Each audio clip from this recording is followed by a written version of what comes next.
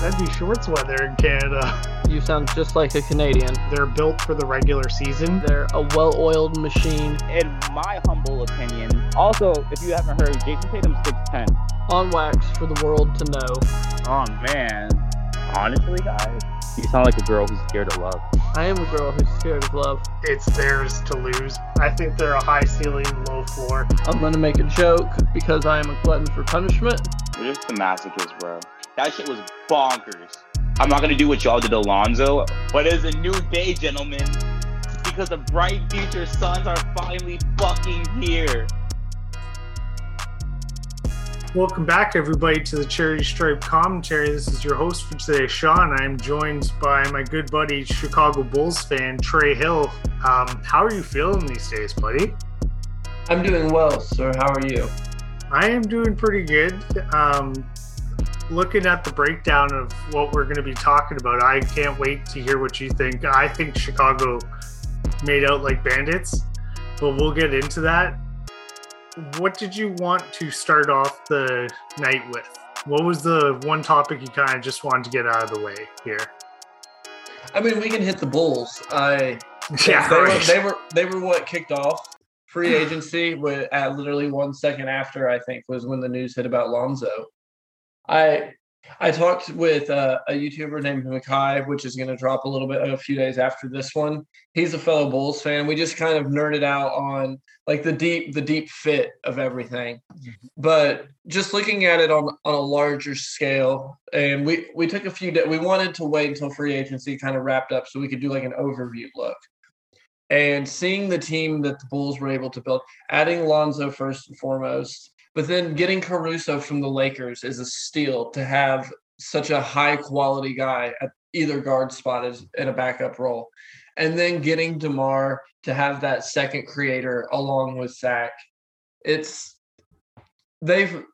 and Mark Eversley have done a masterful job of team building. And for the people who complain about how much DeMar is making, this was the Bulls' chance to do this. This was their chance to go in. So what if they're paying an extra $5 million a year, more than people like? You're still getting a guy that you need who plays the 4. A lot of people forget that. He plays the 4 more than he plays the 3 these days. He's a versatile guy. He's a mismatch. The Bulls, I think, were the winners of free agency personally. I mean, I know I'm a little biased, but Caruso's on the younger side. Lonzo's way on the younger side. So they were able to add to the core, but also kind of reset a little bit the timeline because they traded for Vooch, and that kind of sped things up a little bit, even though we had Patrick Williams and Kobe White. But adding Lonzo, that helps. No, you're exactly right. I look at it from a different perspective all the time. I'm always, let's see what the price is about these deals. And looking at what they had to give up, I was like, yeah, you do that all day, every day. You barely had to give up anything to get these two guys. And DeMar DeRozan, you're getting him at a great time where he learned how to pass in the pop situation. Sometimes he passed too much, but when he had to take the shots, he usually took the shots. He wasn't as ISO heavy as he was in Toronto. And I think he's going to fit in well in what's happening in Chicago, especially with Lonzo Ball. Correct. And Billy Donovan, last year, watching the Bulls go from Jim Boylan to Billy Donovan, the difference was night and day. The problem was he didn't have the horses. Zach was great, but other than that, he didn't have the guys that were versatile. Thad Young had a career year super late in his career, thanks to just being versatile and being in that system. So having this much versatility all around, it's just such a blessing. So that's the Bulls talk. We'll have more of that in a couple of days. The next thing that dropped was soon after. It was the other thing we knew that was happening. Your man, Kyle Lowry. Yeah. Moving on to go play with what is, from what I can tell, one of his best real life friends in Jimmy Butler. Lowry is the godson to Butler's kid. They are super close. You're the Raptors fan. Have the floor. It's been announced that they're going to retire his jersey, his number 7, for the Raptors. I think that's fitting for what's going to happen. Kyle Lowry did everything he could. I think this is what Kyle Lowry needs to do. It's not going to be a championship winning situation in Toronto. These next couple of years, they need to rebuild and get the young guys going. Kyle Lowry wants another shot at it. What better than Miami with what they ended up doing in free agency this year? The spacing is going to be a little rough in Miami, but the defense is going to be so difficult to score on them. And you have Milwaukee, you have Brooklyn. I think it's the other way around. I think you have Brooklyn, you have Milwaukee, and you have Miami, and I think that's the top 3. And then from there, I think it drops down in the East. And I think the Bulls are right there at 4. But I think the Heat have moved themselves from where they were last year up into the title contending. Like they're title contenders now with this level, and they weren't before free agency. So that's a win. But you guys there was Precious and was it Dragic, who doesn't seem to want to be there. No, you might get something else for him. Yeah. Even regardless of that situation, Precious coming back, it just adds to the war chest you guys have of wings with insane wingspans. I don't know what you're going to do. Your defense in Miami is going to be a lockdown, kind of in your face one. The Raptors, they'll be able to play zone defenses that you won't be able to get shots off because guys have 7-foot wingspans and they're reaching into the passing lanes. Fred VanVleet, you kind of have to hide him up top, and he plays the style that Kyle Lowry plays where he gets up in your face. But I'm very excited to see what they're going to do with all that length. I think Chris Boucher could fit at the 5 in that kind of lineup. I don't know, other than the Bucks, I don't know that there's a better team equipped to hide someone on defense than having those guys behind him. And VanVleet, you don't even necessarily have to hide him on defense. I love that he plays up and in their face because everybody wants to shoot threes, but he just funnels guys into the paint. And then you have all of those guys with those long arms getting in the passing lanes and just creating havoc for the offense. I think what Toronto is building is they're well on their way to contending for a title sooner rather than later. They just need that one guy who's a superstar who can just be that supernova on offense. Because I honestly believe they've got, with what they have in-house now, within the next 2 or 3 years, it's an NBA championship defense. And whether or not Scotty Barnes is going to be able to hit threes like he did in Summer League, I doubt. But if he can be the star, Siakam's shown he can be the 1B. OG's only getting better. It's Fred VanVleet's a stud in the playoffs. You guys have a recipe for success there. Mm-hmm. It's the East is getting a lot better. They're getting a whole lot better. We haven't even mentioned the Boston Celtics.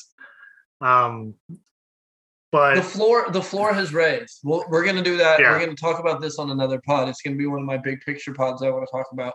But you're right. The East is better. The floor has raised. And so we've done the love fest for our 2 teams. What other team did you love in free agency? I like the Luka signing for Dallas. I kind of think you have to do it this year. In regards to that, you have to lock him down. I don't really like that's about it in regards. That's such a cop out. Well, I'm going Jazz. Everyone thought Mike Conley was gone. Everybody thought he was going to Dallas, and they had to trade Favors and a first-round pick to have the room to keep him. But both Conley and Mitchell were hurt in last year's playoffs after they had such a good regular season. And I'm a big proponent, and you need to have two creators on offense to really succeed. And when they had 2, but they were both hurt. So to have him come back, I think that's a big win for them. I actually have Dallas as one of my losers. So we're disagreeing on that one. I think Dallas thought they were going to be able to sign Mike Conley Jr. to pair with Luka, and then maybe you can bring back Tim Hardaway Jr. on with his bird rights, and then you can just add to that team. And instead, they had this cap space where they were able to bring in someone from the outside, and instead they weren't able to do it. Giannis stayed home, Kawhi stayed home, and they were just left bringing back their guys. It's hard to call it a negative offseason when you sign Luka, like you said, but no, that's where I was with Dallas. Yeah, no, I can definitely see that point for them. I think surprisingly, Boston has done not too bad in regards to what they've done. I'm interested to see what happens with Josh Richardson on that team, because now he can focus on defense only. I mean, And couldn't he maybe focus stand on in the defense corner. only in Dallas? He had a couple good years and a couple okay years. I don't necessarily think he's a great NBA player anymore. I think he's a backup on a good team, and that's all he's ever going to be. Well, that's all he's going to need to be on this team. So Right, and it can be a good Perfect spot fit. for him. Right. So I said one I didn't like. Who else did you have that you didn't like? Do you need me to tee you up for one? I know you're always so positive. You like to just be the positive guy. It's really easy. I The don't Blazers. really know what the Pelicans are doing. Neither does David Griffin. No, that's the team I didn't like. Like they're collecting all these assets, I guess. I'm not too sure. Like there's no rhyme or reason to anything here. Like they just took scraps from the Bulls for Lonzo. Garrett Temple is an underrated locker room leader. I think that's something that the Pelicans could use in their locker room, having such a young team. Like just watching him in Chicago this year, it was like I was really hoping they could bring Temple back. He was the one I hated to see go in the trade. Okay. And like Satoransky, he's a 6'8" wing point guard who he can be their poor man's Lonzo replacement. I don't hate the pieces that they brought back. And like if you're David Griffin, Lonzo is Zion's buddy. He's also a Rich Paul client. If he says he wants to go to Chicago and they've worked out a deal, it's really hard to be like, well, no, I'm not sending you to Chicago. So I like these pieces better than signing Lauri Markkanen to a 3-year, $60 million deal. Everyone thought he'd work great besides Zion with the spacing. I've brought that up a few times, but other than that, he doesn't offer much. I think this is more bang for your buck on pieces that can help the Pelicans. I still don't like what they did because they put themselves in this losing position. Mm-hmm. They forced themselves to sell so low on Lonzo, but they brought in Graham for a first-round pick, which I don't hate. Yeah, lottery protected too. Right, so it'll probably convey next year. I don't see them making the playoffs next year unless Zion steps up a tier. Mm-hmm. So, yeah, and even their picks, none of them are super valuable because they all belong to really good teams. So they're just kind of stuck between a rock and a hard place. Anything else before we hop off our little free agency recap?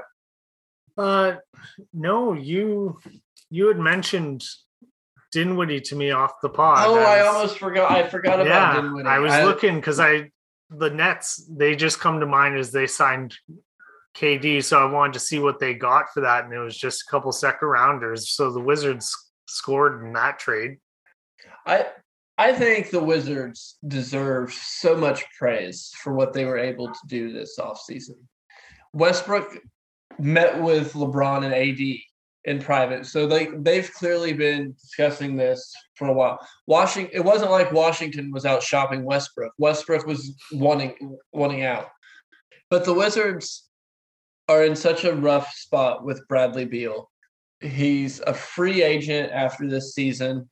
All indications are that he has eyes for Boston, or he's at least going to flirt with them after this year. they were able to take the roster that they had, which was not a good one, and flip Russell Westbrook. They added Kuzma and Harrell, which I think are two guys who are both going to have chips on their shoulders with something to prove. Kuzma, I think, is especially underrated because everyone likes to trash him because he's not the number one guy, but he's a great number 3 guy, and he's going to come in and want to contribute.